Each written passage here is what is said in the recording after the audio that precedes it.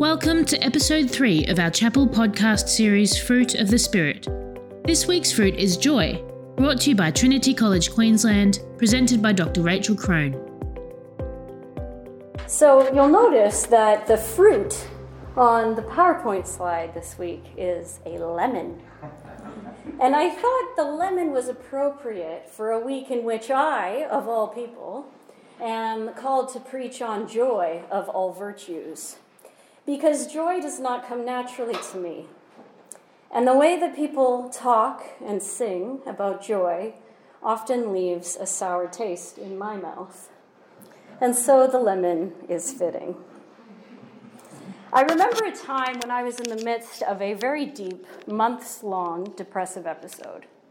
And I was in church on Sunday morning, and the song that was being sung is what I would call a happy, clappy song. And there's nothing wrong with happy, clappy songs, so don't hear that from me. But in that particular happy, clappy song, it had the refrain, "The joy of the Lord is my strength." And everyone around me was singing it like they really meant it.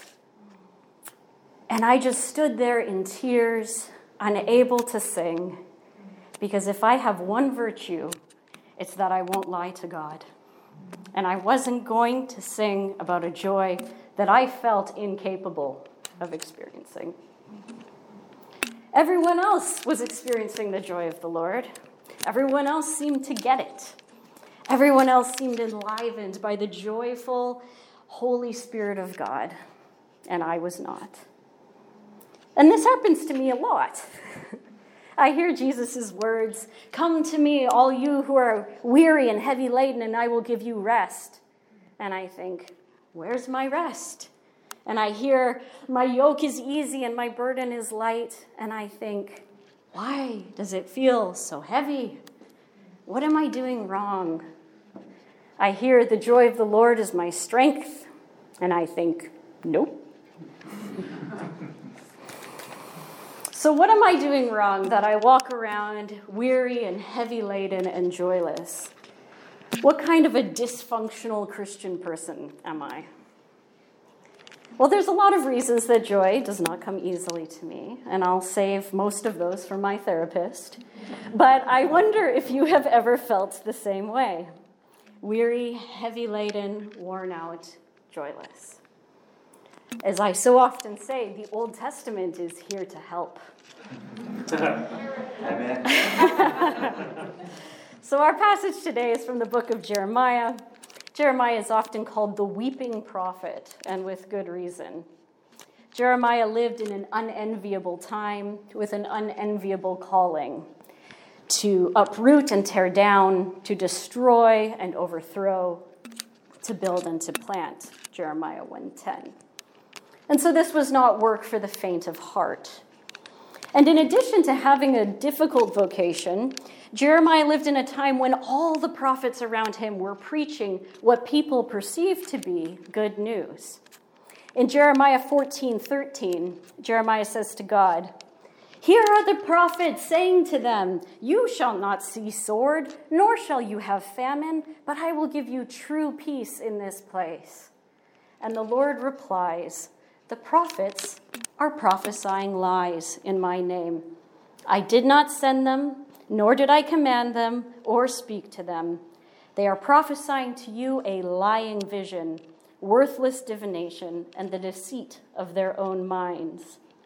By sword and famine, those prophets shall be consumed, and the people to whom they prophesy shall be thrown out into the streets of Jerusalem, victims of famine and sword." And that was the word that Jeremiah got to deliver. All the other prophets around him were wrongly preaching peace and prosperity, but Jeremiah had to preach famine and sword. You can imagine the warm reception. And yet the early chapters of Jeremiah are teeming with dialogue. We see here a man contending with God, receiving words from God, but also offering words to God. A man who disputes, who laments, who barters. and who argues with God's people on behalf of their God. And in Jeremiah, we see a man who submits himself to God's authority, who receives and proclaims God's words of judgment. And Jeremiah gets abuse. People plot against him. He's banished from the temple. He's turned away. Everybody curses him. There's no honor for a prophet in his hometown, am I right? But in the midst of all this chaos and this stress, in the midst of heavy burdens and actual heavy yokes, in chapter 27, Jeremiah literally walked around with a yoke on his neck. In the midst of all of this, in chapter 15, Jeremiah talks about joy. Your words were found, and I ate them. Your words became to me a joy and the delight of my heart. For your name is called over me, O Lord, God of hosts. Right there in verse 16, you have joy in the middle of a suffering sandwich. In the very next verse, Jeremiah goes right back to lamenting. But here in verse 16, your words came and I ate them, and they became my joy and the delight of my heart. For your name is called over me, O Lord God Almighty. Now this is the kind of joy I can relate to. Everything is terrible. I'm in the pit of despair. It's all I can do to get up every morning and put one foot in front of the other. And yet, your words came to me and I ate them, and they were my joy and my heart's delight. Why? Because the name of the Lord, the God of hosts, is called over me. The words of the Lord are our joy and our heart's delight because in the midst of our despair, God speaks tenderly to us, giving us a glimpse of God's glory, giving us a brief window into God's purposes, which are all-encompassing and redemptive and good. The words of the Lord are our joy and our heart's delight because God speaks God's own name over us, claiming us as God's own precious possession. And so while we are turned inward and weighed down with despair, God calls God's own name over us, calling us to lift up our eyes and to take on God's perspective. And so when we eat God's word, when we take them into our bodies where the Holy Spirit of the living God dwells, we recognize that everything is fleeting, a chasing after the wind. Everything is here today and gone tomorrow, including our sorrow.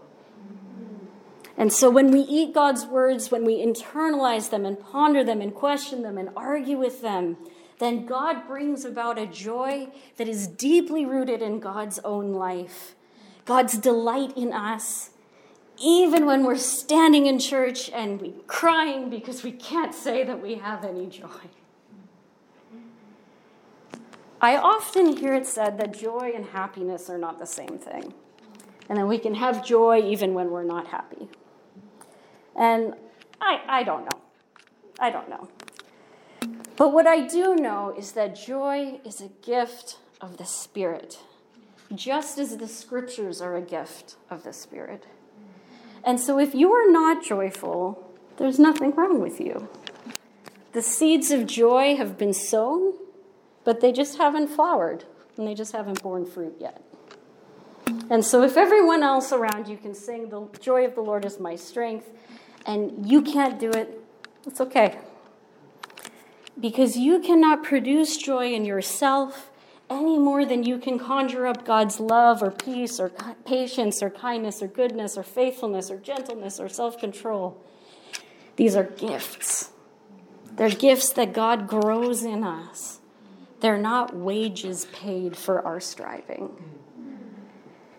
You can't produce joy in yourself, but you can eat. When the word of the Lord comes to you, eat. And trust that it, like the body of Christ in the sacrament, like the Holy Spirit dwelling deep in your person, the word of the Lord will produce enough joy and enough delight that you can keep putting one foot in front of the other. because that's the gift of God. Let's pray. Most merciful, compassionate, and yes, joyful God, we come to you with open hearts and open hands to receive, to eat your word spoken to us afresh, to receive the body and blood of Christ into our bodies, to receive your word in our inner person so that we might delight in you. We believe joy is possible. We believe, Lord, help our unbelief. In the name of the Father, Son, and Holy Spirit. Amen. This podcast was brought to you by Trinity College Queensland. Honest answers to tough questions. Visit trinity.qld.edu.au to learn more.